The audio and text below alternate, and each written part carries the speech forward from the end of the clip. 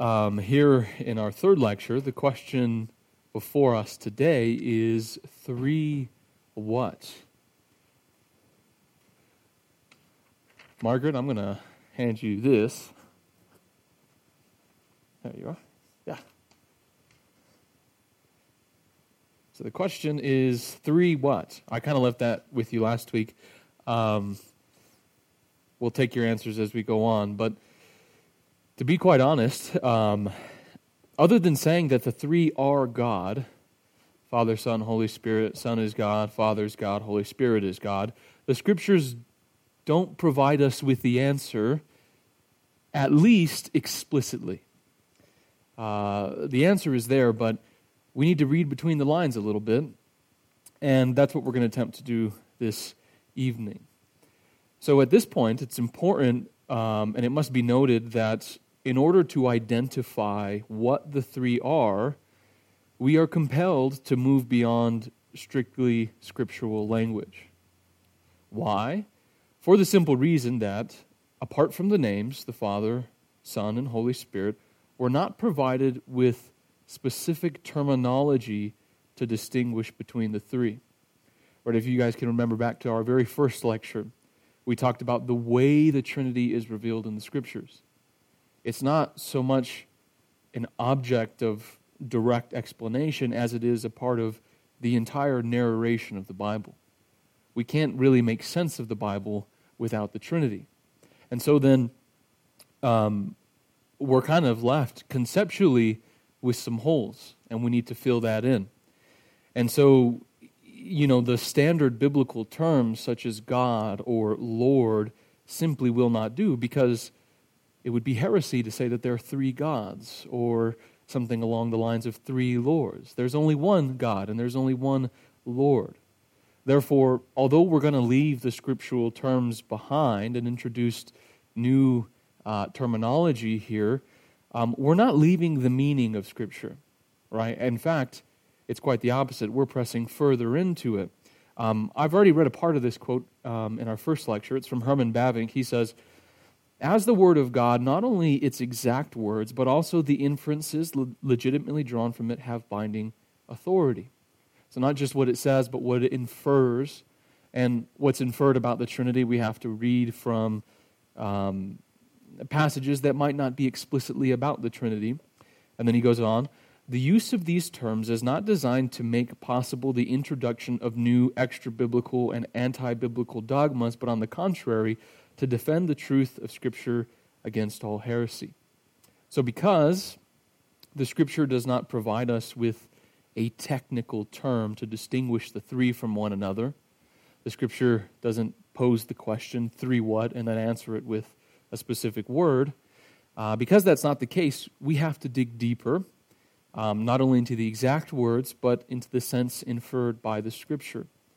Again, we have to read between the lines. And so in order to say something intelligible about the uniqueness of the three, we have to leave behind proof texting, remember we talked about that, and strict biblical terminology, and enter into the implicit structure that undergirds all of Scripture itself. So in other words, we just have to do theology. That's what we're up to today in trying to answer this question, three what? So, based on our lecture last week, we can rule out some faulty formulations from the get-go. Right, when we ask the question, three what, the first and most obvious conclusion that we can exclude is that there are three gods. Trinity, remember, means threefold, not triple. A very helpful catchphrase there, threefold, not triple. And while almost none will confess this view explicitly, it slips through in certain social Trinitarian models. If there are three individuals, three separate centers of consciousness, we inevitably run into the territory of tritheism, right? Remember, that's what we talked about a little bit last week. So we might try valiantly to synthesize these three by means of their most perfect and intense empathy, as Jürgen Moltmann said.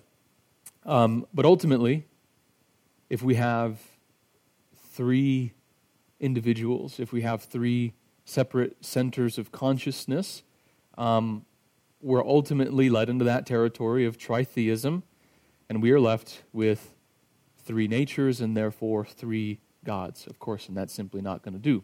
So we set that view aside. Another conclusion that we ruled out is that the three are parts or components that compose to combine God. Now, initially, this route seems more agreeable, to say that we have parts that cohere to create the Trinity. Again, because can it not be that the three are distinguished by the three different attributes they possess? So we might say, when someone asks us three what? Well, we'll say three gods who are distinguished by the different three persons who are distinguished by the different attributes they possess. But again, that might work, but in order to affirm it, we have to admit a substantial difference between the three. Right? If the Father has certain attributes that the Son doesn't have, and likewise the Son has attributes that the Father doesn't have, and so forth with the Holy Spirit, then we have three individuals, so to speak, with all sub-divinity. None of them is entirely divine because none of them possesses the entirety of the Godhead. And so that might work, right? It's maybe an easy way to synthesize it, but we have to, if we were to go with that, we have to disregard the clear testimony of Scripture that the fullness of deity dwells in Christ bodily. Christ says, if you've seen me, you've seen the Father. The Holy Spirit can search even the deep things of God, right? So we have to put that one out away as well. And maybe a popular example of that is like the egg, right? You've probably heard that explanation of the Trinity before. The Trinity is like the eggshell, and then the egg white, and then the yolk within it. Right? It's a nice way to conceptualize it, but again, it falls short because the eggshell is not the yolk, and the yolk is not the egg white, and so on and so forth. So we still have differing attributes, and so that's not going to work. So, if the Father and the Son and the Spirit are not three gods, and they're not three components, or even three manifestations, we'll come to that later, but real and actual distinctions within the one God, then we have to ask ourselves again, what are they? And according to the historic answer, they are three distinct persons. As the Trinitarian shorthand goes, one being, three persons. But that doesn't solve the problem. We've simply replaced one question with another. We asked three what? And we said three persons. Well, now we have to answer what the term person means. And at this point, I'd like to open up a little bit and just get your thoughts. What do you think? Well, first, do you refer to the Trinity in that way? One being three persons. Mike?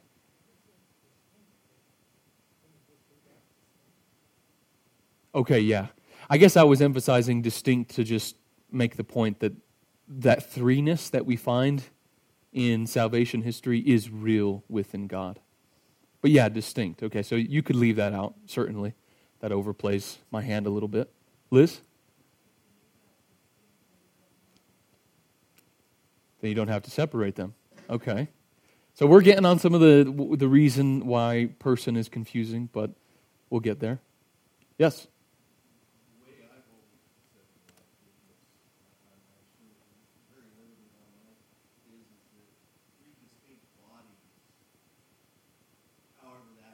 Sure. Yeah.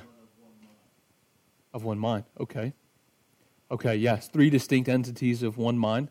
And honestly, that when you said one mind, that's similar to what we were talking about last week, where we talked about what it means to still be monotheist, is to say that there's not three distinct centers of consciousness, but there's still one God with one will, one power, one authority, so on and so forth.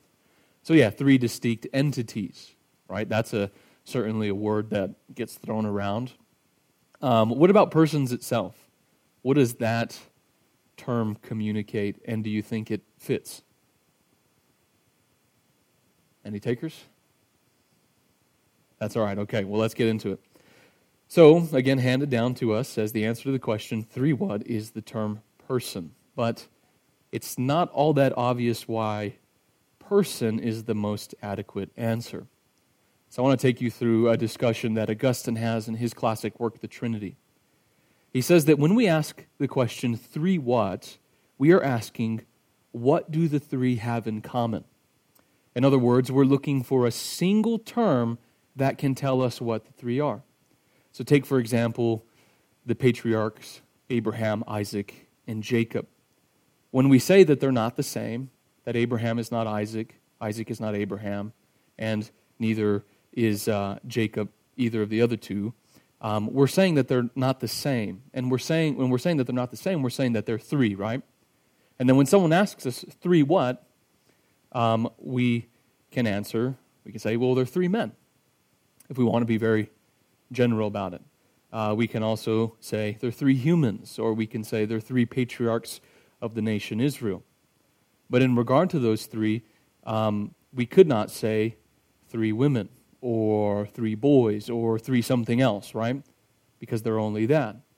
And likewise, if we were to take some of us in here, or if take Mike, myself, and my father, we could say, yes, we have three men. If we want to be more specific, we say we have three men over the age of 28. We couldn't say we have three men who are over 6 foot. That only belongs to Mike, right? We're looking for a common term. So that's the point in what we're trying to do with Abraham, Isaac, and Jacob. And so therefore, as it pertains to the Trinity, Father, Son, and Holy Spirit, when we're asked the question, three what, we're after some term that might adequately tell us what the three share in common. So for this reason, we can't say that there are three fathers, right? Because there's only one Father. The Father is not the Son, nor the Holy Spirit. We can't say there are three sons, because there's only one Son. And likewise, we can't say there's three Holy Spirits, because there's only one Holy Spirit. Thus, Augustine says, if we settle on this term person, then what is meant by person is common to all three, right? And he adds, clearly, it is because the Father is a person, the Son is a person, and the Holy Spirit is a person, that we can say three persons, right? So far, so good. It's very straightforward what we're talking about there. Any questions on that? So Augustine continues. He says there's another term, God, that is also common to the three. He asks, if we call them three persons because what is meant by person is common to them, why can we not also call them three gods?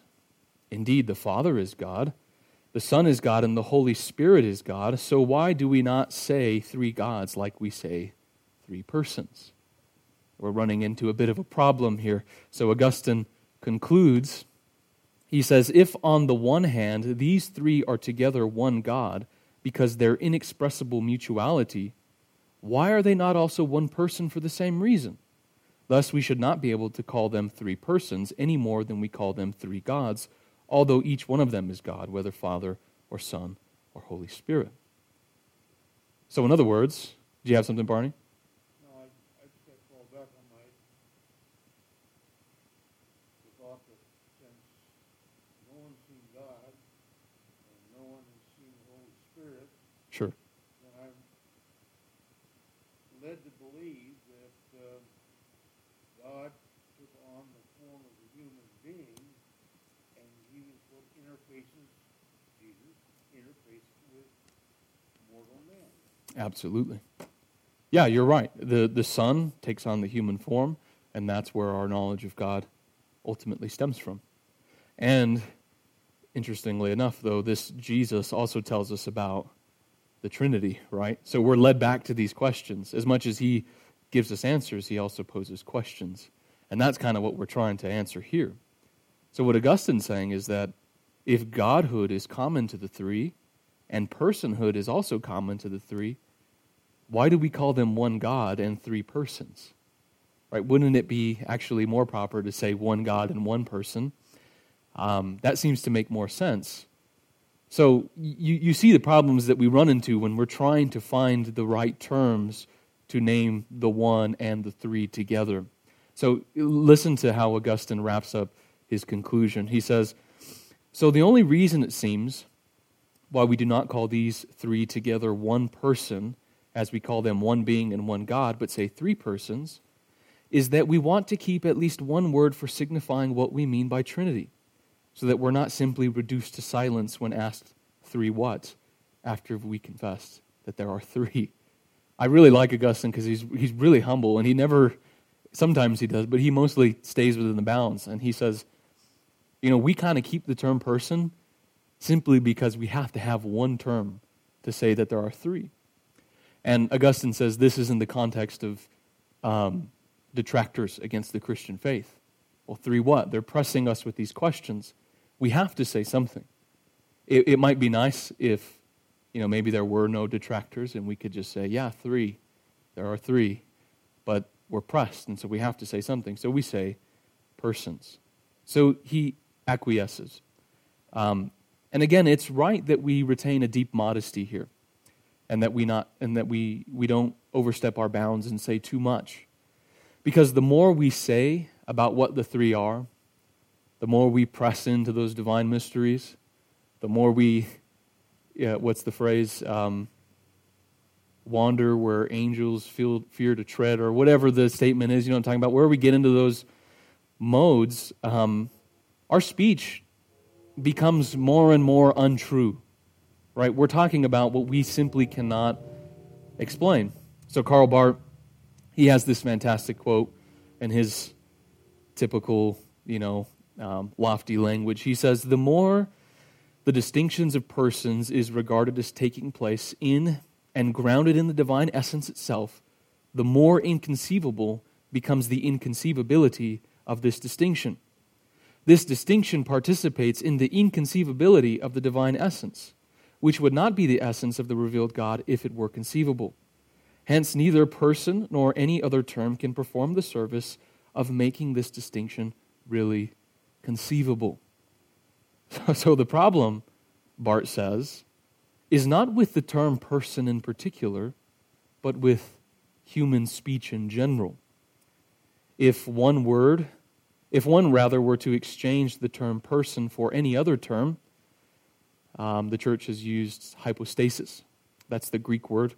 Karl Barth himself used mode of being, or whatever. The problem still remains, right? So why is it that this is the case? Well, Barth says, because the distinction of the persons is regarded as taking place in and grounded in the divine essence. Okay, so what we're dealing with here is not God's works. What we're dealing with here is not some sort of outward manifestation of God, but the divine essence itself. So if you guys can rewind all the way back to our first class of the last lecture series, we talked about the transcendence of God and therefore His inconceivability. And so when we ask this question, three what, we're stepping into the territory of the inconceivability of God. And so Barth is saying, because this question is within that realm, we can't really give an adequate answer. Because approaching the divine essence, our words and our concepts begin to disintegrate. The inconceivable cannot be conceived. So we might know there are three, and we do. We believe that there are three, because the Father is not the Son, nor is the Son the Father or the Holy Spirit, nor the Holy Spirit the Father or Son. There are three. But what these three are far surpasses our ability to conceive, right? We know there are three, but what? That's something beyond our means. So human speech at this point is overcome. Yes?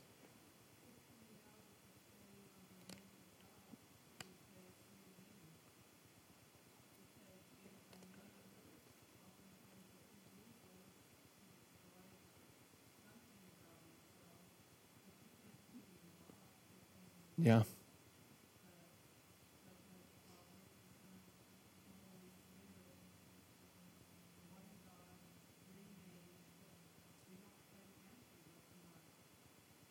Uh-huh. Yeah, and I think three names could work, right, as long as we qualify it and say it's just not mere titles, right? in the sense that each name corresponds to an individual entity, or however you want to phrase it. But the reason I kind of like that term names is because, as we'll see at the end of this lecture, that's where the meat is. If we're trying to distinguish the three, we have to go to the names, Father, Son, and Spirit. Yeah, Mike?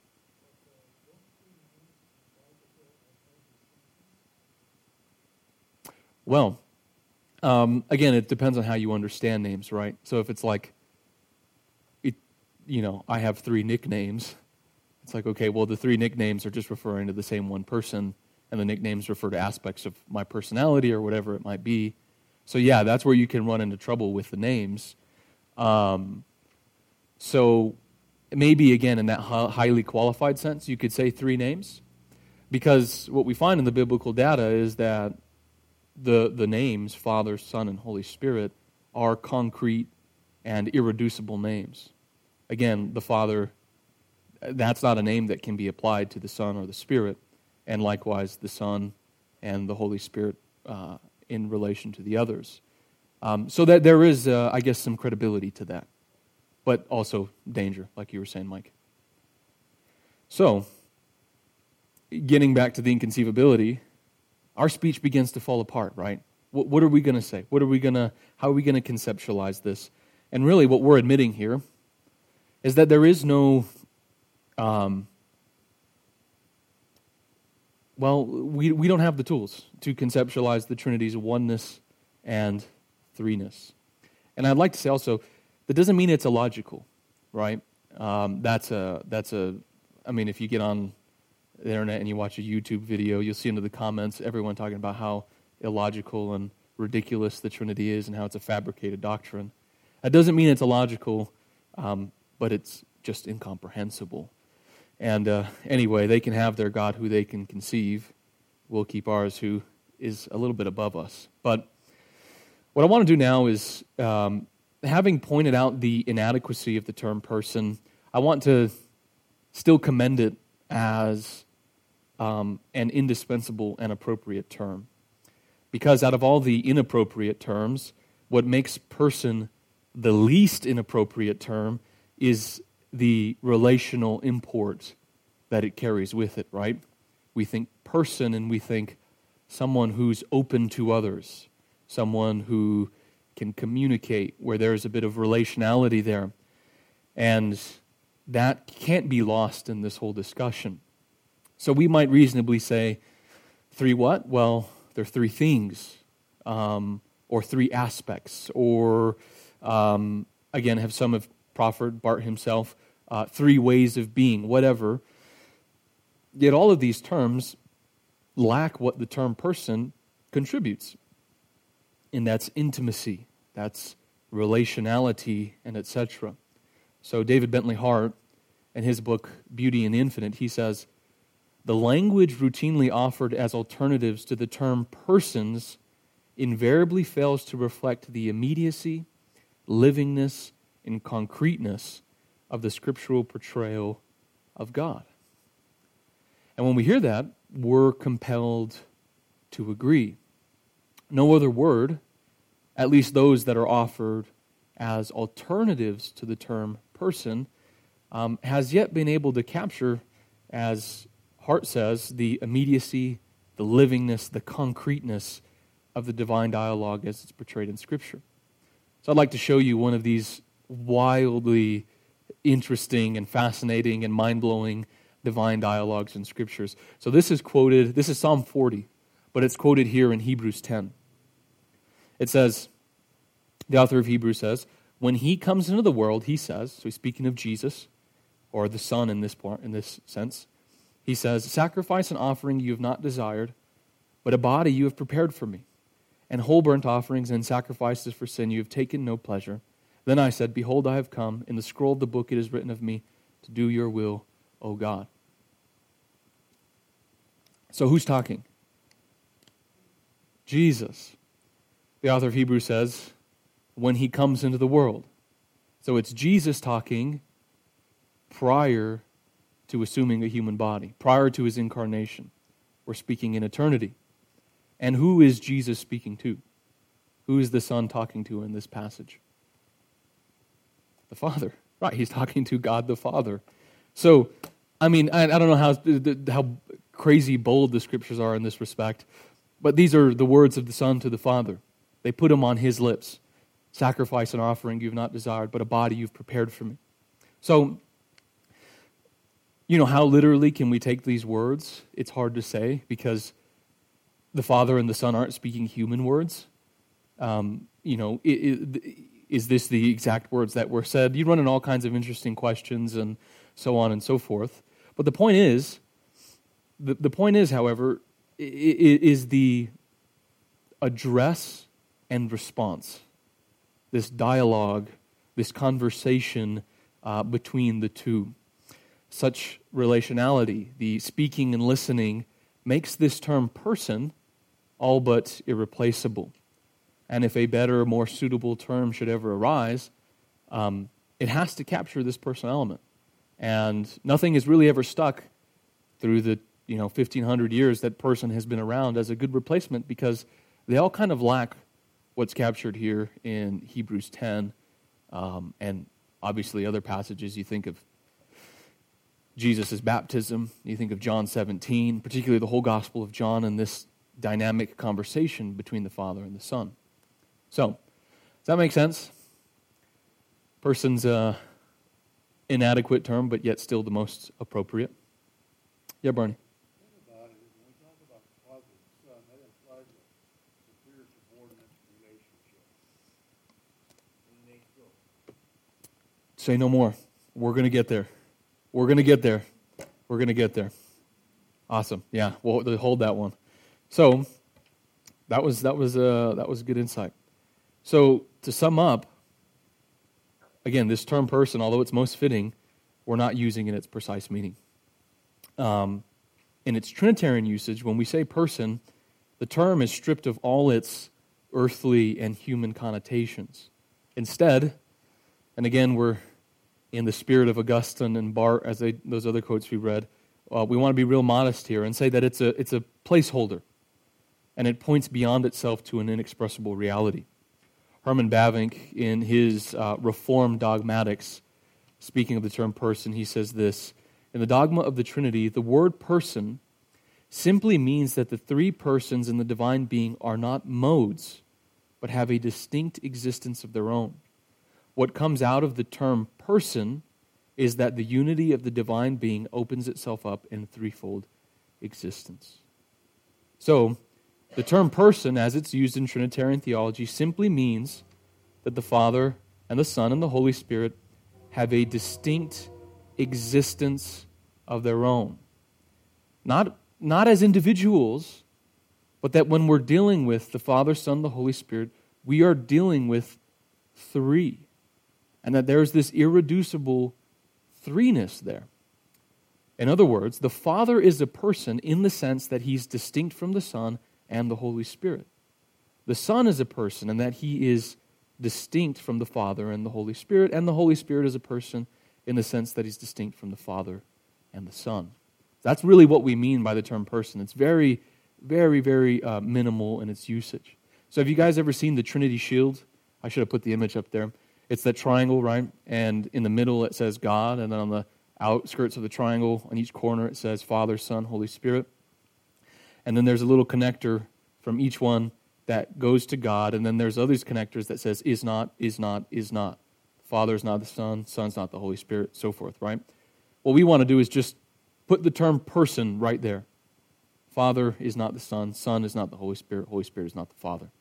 There's an irreducible threeness. The three are not merely a mirage. It's not simply human construction, but a real and actual distinction within God. Persons, as we say. That's the term that we use. Yes, Mike? Right, and that's where we're running into that terminology. I read that and I was like, Mike's going to say something. Right, it's just, it's hard, not without even using the term, right? And I think that's why when you understand what the term person means, it's easier to just say person than to try and, state it just so ever rightly and precisely that way.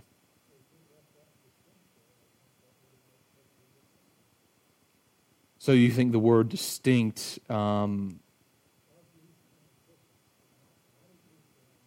okay, yeah. So distinct existence as referring to distinct beings almost. That's what it sounds like? Okay, yeah. Yeah. Aren't they, I mean, they're distinct. Like that study I showed you on John, Yeah. the beginning of John, if you take the original Greek it was written in, it's saying that Jesus was always there in the beginning, Right. face to face with God, and He was God. Right. All that's there, so they are distinct people, Yeah. but they're still just one God. Yeah, and that's the problem that we're all running up against is like, well, how do you say both? Because yeah, they are. If the Father is not the Son and the Son is not the Holy Spirit, there is a distinction to be made, and yet there is one God. And so I think Mike was taking exception with was distinct existence, and that seems to kind of say three separate beings, almost like Trinitarian theology. And so whereas John would say, in the beginning was the Word was with God. There's two, and yet the Word was God, and they're back together. So It goes more into that. It says that Jesus was always there in the original language. right. Since the very beginning, He was always face to face Mhm. with God. And it says that He was God. Right. I mean, I don't understand it. I just know what the Bible says, and I just believe it. You know? Right, and I think it's just I think we're trying to say the same thing. It's just we're trying to we're not finding the right. What were we going to say, Mike?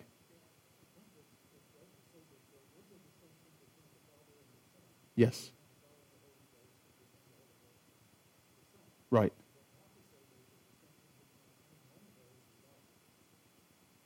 Distinction between any one of those and God. So explain a little bit more.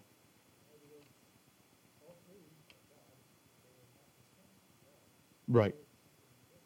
Yes, that's it, right? They're distinct from each other, but not distinct from God. And that's the distinct existence of their own seems to say too much, right? And almost make it seem like that distinction as in three gods and not distinction within God. Yes, Jeff? When Jesus is on earth and He's praying, is He praying to God or is He praying to the Father? Okay, so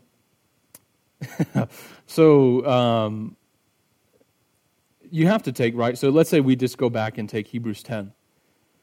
The scripture says that there is this dialogue in some sense, some very highly qualified sense between the Father and the Son. And if we even go to the John passage that you brought up, the Word was in the beginning, the Word was with God. And that word with God literally means He was toward God. And it seems to convey this idea of intimacy, right? And so we think necessarily of some sort of back and forth going there. That the Son has a eternal conversation of some sort with the Father. And so when we think about Jesus' prayers on earth, we have to think about it in two senses. One, in the sense that He's continuing, the Son is continuing His conversation with the Father that He's had from all eternity. He was always with God. So when He comes to earth, that eternal conversation is not broken. But here's where we have to add that other element. The Son takes on a human nature. So now there's a human added to the mix. And so there's a human also involved in that. And it's not that they're praying in such a sense that the Son is saying one thing and in Jesus, the man is saying another thing, but that they're together. So to answer your question, I would say both. The Son is speaking to His Father, but Jesus, the man, he's praying to God. So yeah, so both of them are there. But yeah, those are... maybe that's one answer among many. I think that might be given. Yeah.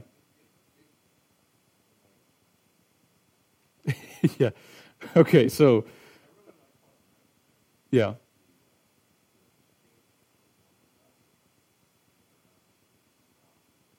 Yeah, and that's it. That's what we're trying to say with person. They're all God, and it's a distinction within God. Yeah, distinct from one another, but not distinct from God. So, based on this, there's one more faulty construal of the three that we can rule out. And this is the understanding that the three are not truly distinct persons, but they're three roles or phases in God's activity. This is the theology or interpretation that's called modalism. In the church's early days, it was called Sabellianism. Modalism. And it asserts that God is not three persons, but transitions into three impersonal modes. So God, in other words, assumes or transitions into three separate impersonal masks, you could say. Sometimes he's the Father, when he needs to be. Sometimes he's the Son, when he needs to be. Sometimes he's the Holy Spirit, when he needs to be. So, just as the occasion requires, he can slip in and out of either one of those. And although modalism maintains a unity and oneness in God, it tragically denies that the three, that the Father, Son, and the Holy Spirit, are anything more than temporary phases in God's time, in God's life, or God's action, rather, in time and space. So it's like God can be Father, Son, and Holy Spirit to us here, but he's some fourth unknown thing behind those three, right? That's kind of what modalism says. And it was Tertullian, one of the church's early theologians, a very combative and brilliant theologian, who coined the term person. And he did so to defend against this very thing, to make sure that the Father and the Son and the Holy Spirit remain distinct from one another in our theology, and that they do not melt into each other as phases or modes that are non-essential and accidental to God's life. So again, when we say there are three, and when we say the three are persons, we're necessarily ruling out this interpretation that says they're merely, I think the Trinitarian analogy for this one is that you could have one man who sometimes, let's take myself, I'm in the role of a pastor. Sometimes I'm in the role of a husband. Sometimes I'm in the role of an uncle, whatever, right? I can take those at different times in my life, but the fourth stands behind those. That's where modalism goes way wrong. What we're saying is the Father, Son, and Holy Spirit, there's a real threeness there.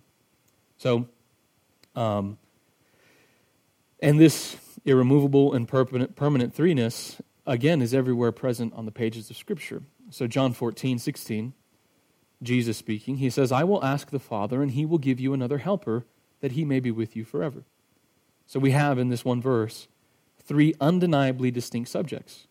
The Son who asks, the Father whom he asks, and the helper whom the Father sends. And so to deny or explain away this threeness would be to do violence to this passage and to render it unintelligible, right? A modalist interpretation would make no sense. Or take Ephesians 2:18, one of my favorite verses in the Bible. For through him we have our access in one Spirit to the Father.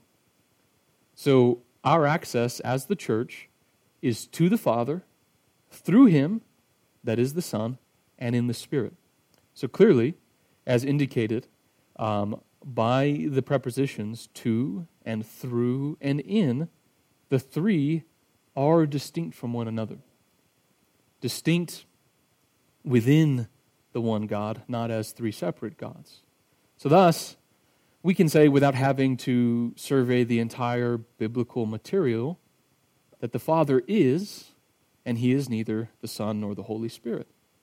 And that the Son is, and he is neither the Father nor the Son. And the Holy Spirit is, and he is neither the Father nor the Son. The threeness that confronts us in salvation history is nothing less than the threefold existence of God in eternity. So, I want to make sure we're all on the same page before we move into the second half of this. Any questions about oneness and threeness that I will inevitably give you inadequate answers about?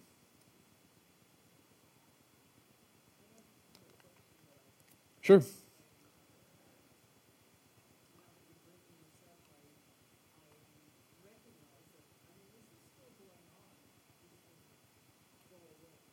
Absolutely.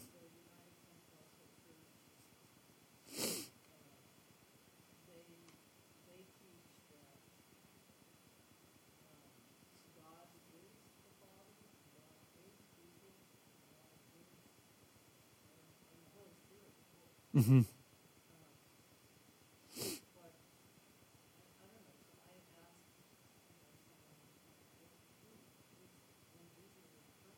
Yeah. Right, and that's the problem you run into. So you said, what was the Oneness Pentecostals? What did you say? United Pentecostal. Yeah. So there's United Pentecostal, and there's also,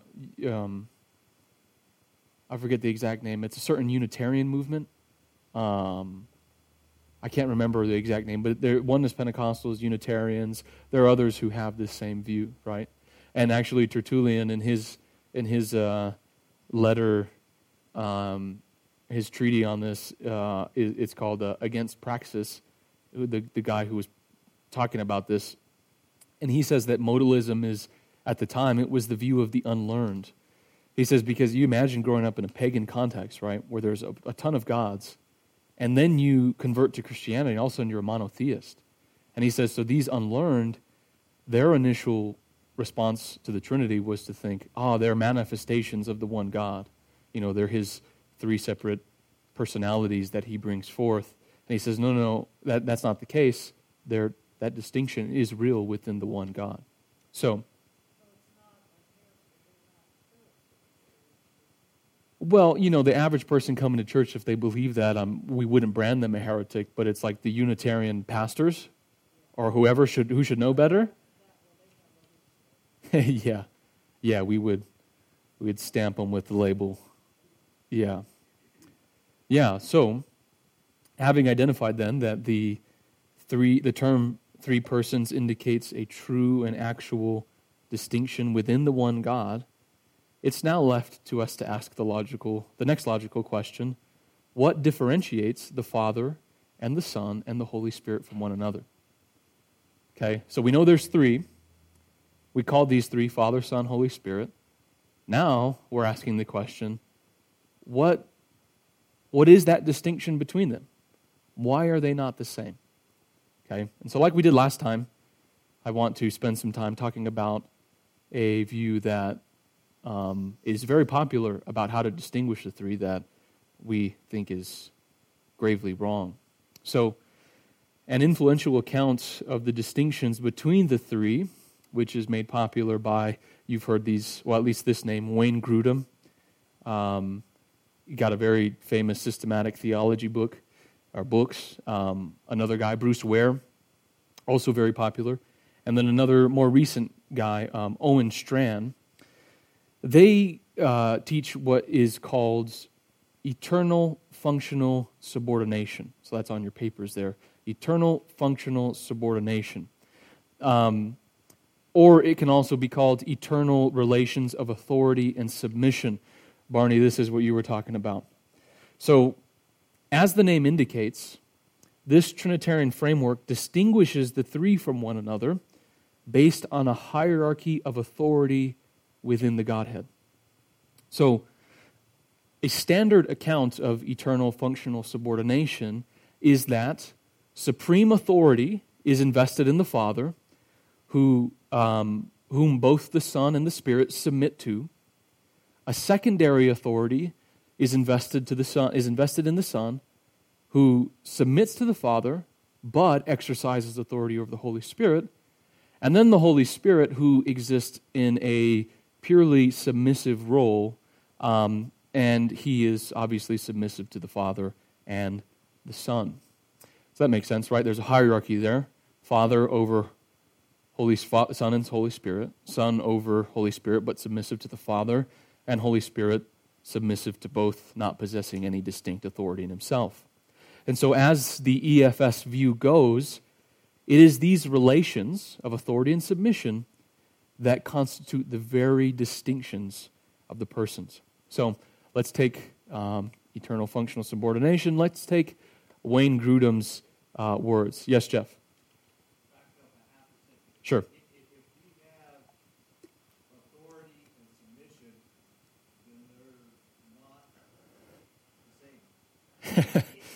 Yeah. You're blowing my cover. Yeah, there's the rest of the there's the rest of the lecture. But we'll Yeah. You guys want to wrap it up? You ready to go?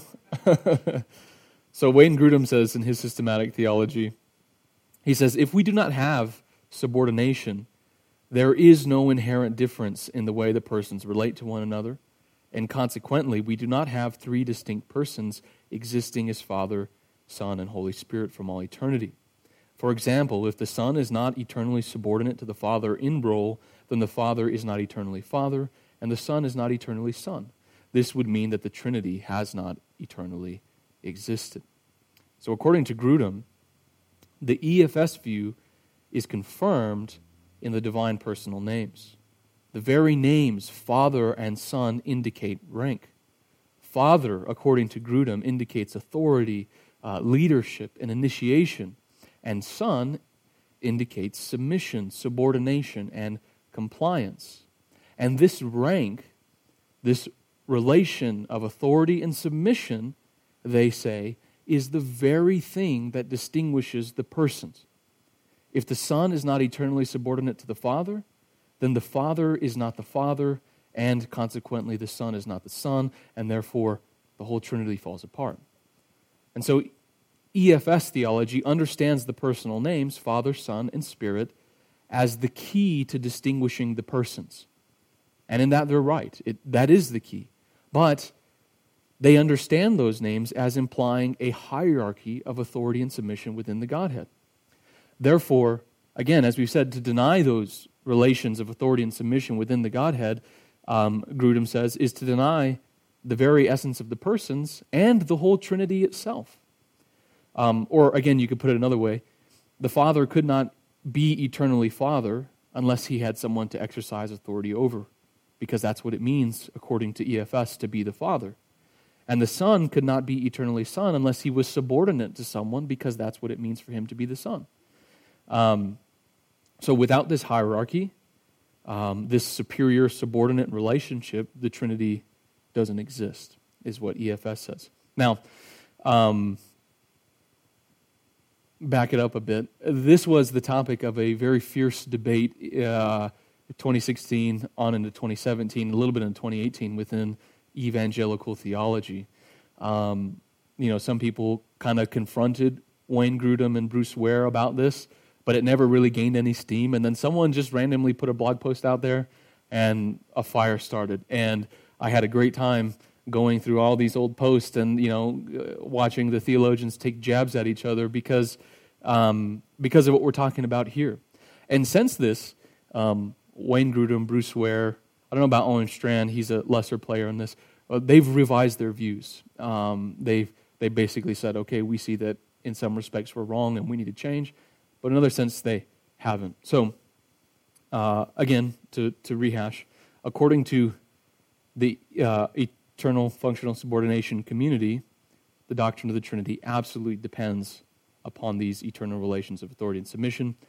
Owen Strand, he put it this way: there is no Holy Trinity without the order of authority and submission. So we get the point. Now, we want to answer EFS. And seems like I don't need to do much work here, but I will do it anyway. So what are we to say to this? And the first and most obvious answer, the one that Jeff, you already said, is that if we have authority and submission, we have distinct wills. How so? Think about the term submission. It, by definition, means to yield one's will to another.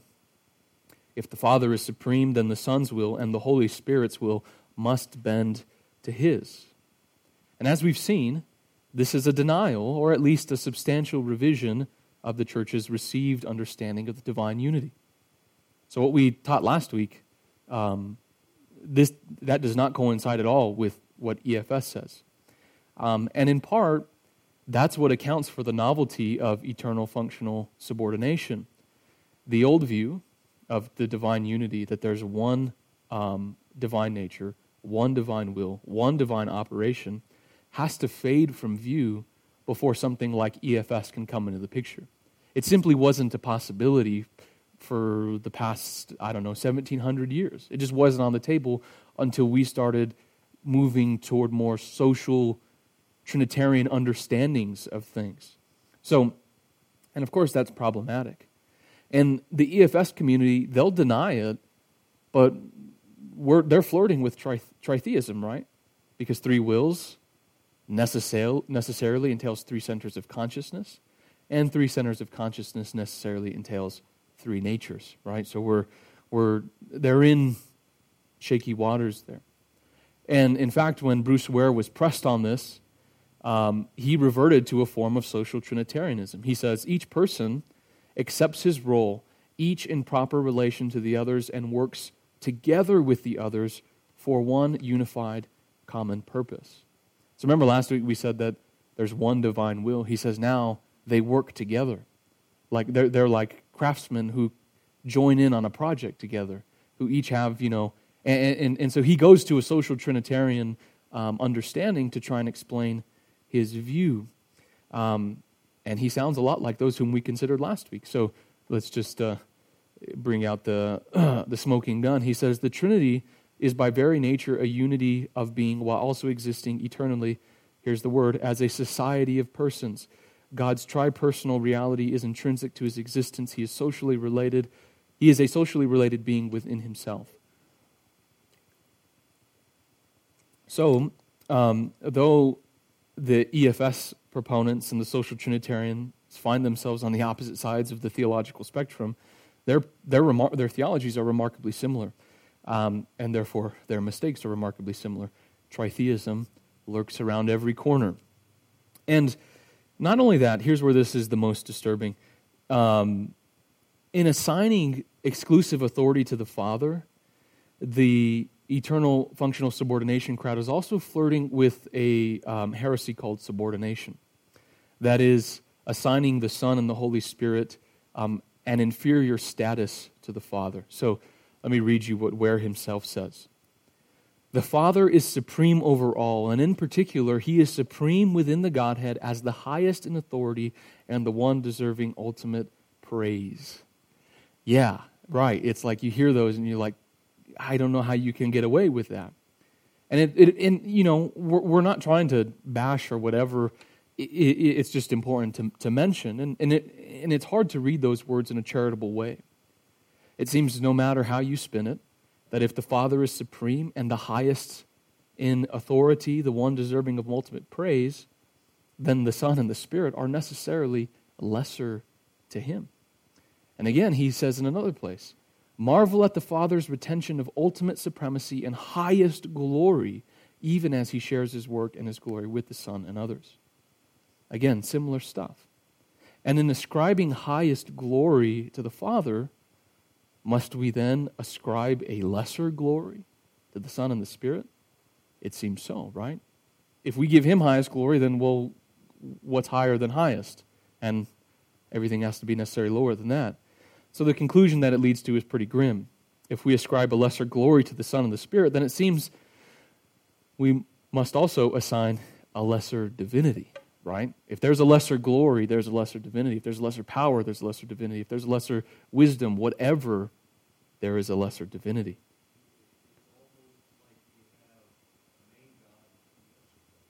Right, and that's where subordination comes in. So the church's first real Trinitarian battle was with Arius, and he taught, which is called now Arianism, and is that basically the Son is the most exalted creature. He's divine, whatever, you can ascribe all those names to him, but he's essentially inferior to the Father. And so people will charge EFS theology and say, that's a form of subordination.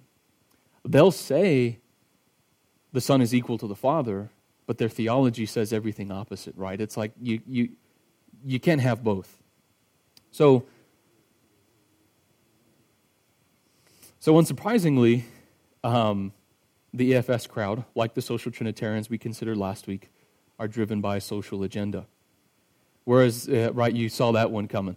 So whereas the social Trinitarians were motivated for a more egalitarian vision of society, equality, let's bring down gender difference, let's so on and so forth, the EFS crowd is motivated by a concern to reestablish male headship in the home and in the church and in society. So take as one example among many Wayne Grudem's words on this.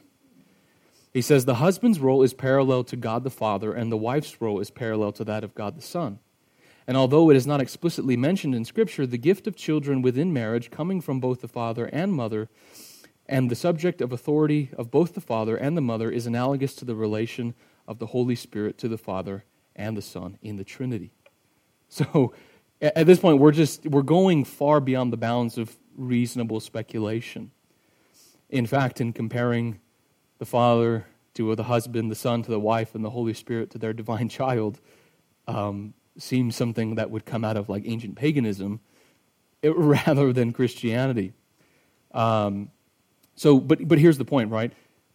This understanding of the Trinity becomes the paradigm for marriage, right? And it becomes the paradigm for the church, and it becomes the paradigm for so on and so forth. And it's a social agenda there. And again, to be sure, the Scriptures do affirm male headship in the church and the family. However, it's important to note that it does not do so on the basis of God's triune identity, right? That's not where it comes from.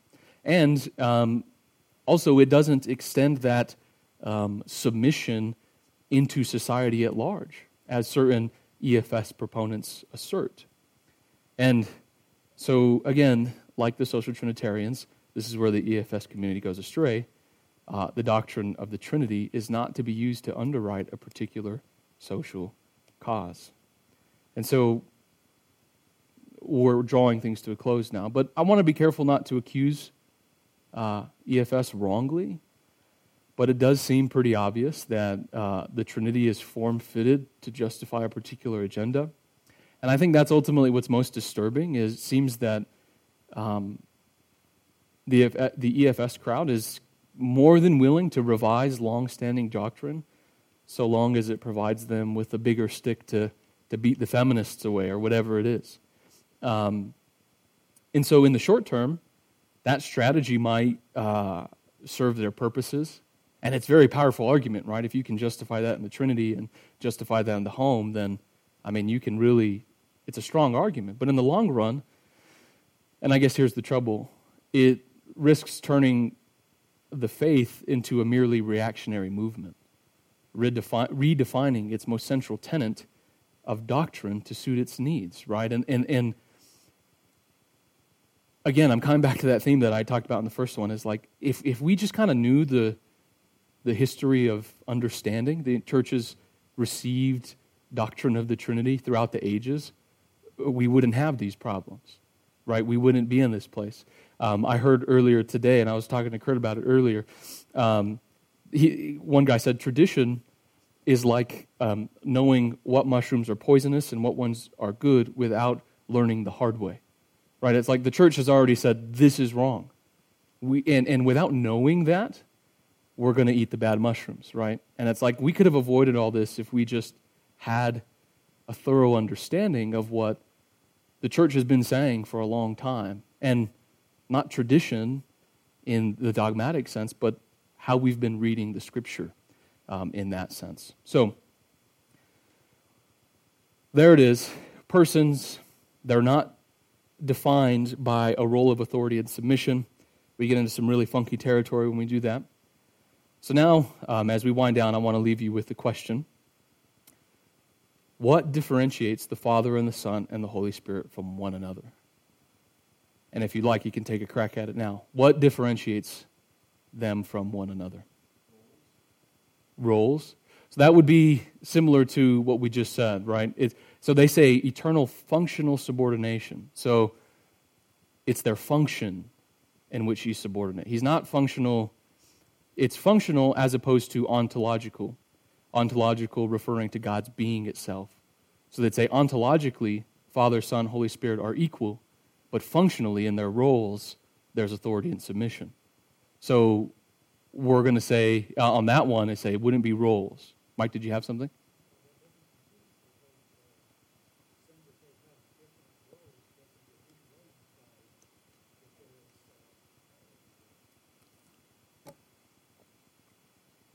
And we'll get to that, but it's not the roles that distinguishes them. They have different roles, but that's not what distinguishes them. And it can help us to find out what distinguishes them but it's not that in particular, if that makes sense. And we'll see once we come through these next two lectures and then we get to the doctrinal synthesis and we start talking about why the Son does what he does in the economy of salvation and why the Father does what he does and the Spirit does what he does, the light bulb comes on because you see how it relates to what distinguishes them in eternity. So, roles is, let me backtrack a little bit because what you said is right there, Mike.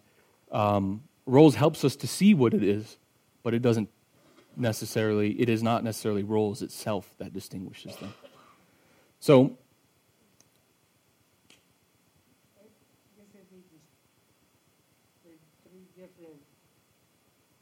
individuals, but other than that, they're the exact same because they're God. Right. So that's the only thing that distinguishes them is that they're three persons that make the Godhead. Right. They do the exact same thing. I mean, right. Creation was attributed all of them. Mm-hmm. Everything's attributed all of them. So I don't know what they would be different. Yeah. Yeah, and I mean that's the question we get to. But then what that leads to is then, what did the EFS, Eternal Functional Subordination guys say? They said that what distinguishes them is found in their names, right? Father means authority, Son means submission, Holy Spirit means ultimate submission. Well, that means what we do. Right, but they're right in the sense that it's the names that matter. So when we try to distinguish the Trinity, what the church has always gone to is the names. And we're going to spend a lot of time in this next week. But those names, Father, Son, and Holy Spirit, those are not names that merely refer to God's work in creation. That is the name of God. God is eternally Father, eternally Son, and eternally Holy Spirit. And so something about fatherhood, sonship, and spirithood tells us about what distinguishes them. That's the key, right? That begins to open up. Why is the Father not the Son? Well, because he's the Father. Why? Well, what does it mean to be the Father? And that's the question I kind of want to leave on your plates. The Son is not the Father or the Spirit because he is the Son. That's his identity. What does it mean to be the Son? I want to leave it on your plate. Same thing for the Holy Spirit. What is it that distinguishes them? So, essentially what we call that is their personal properties. They have their distinct personal property really, and that one property is fatherhood, sonship, and what we'll call spirithood until we get to the Spirit and introduce new terms. So, any questions on that? So please think about that, okay? If fatherhood doesn't mean authority and sonship doesn't mean submission, and to be Holy Spirit doesn't mean ultimate submission, what might those names mean? Is there anything in the Bible that gives us clues or understanding? So next week what we're going to try and say, we're going to try and answer two questions. What is fatherhood and what is sonship within God's divine life? So I'm really looking forward to that one. Yes?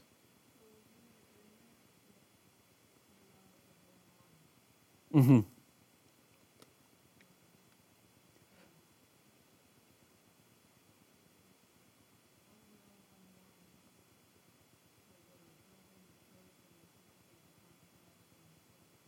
Right. Yeah, absolutely. And when we get into fatherhood and sonship, we'll see how they can be one mind and yet not be separate from one another. So any more questions on that? Fatherhood, sonship, and spirithood. Theologians call it spiration. So anyway. Right, yeah, as long as someone knows.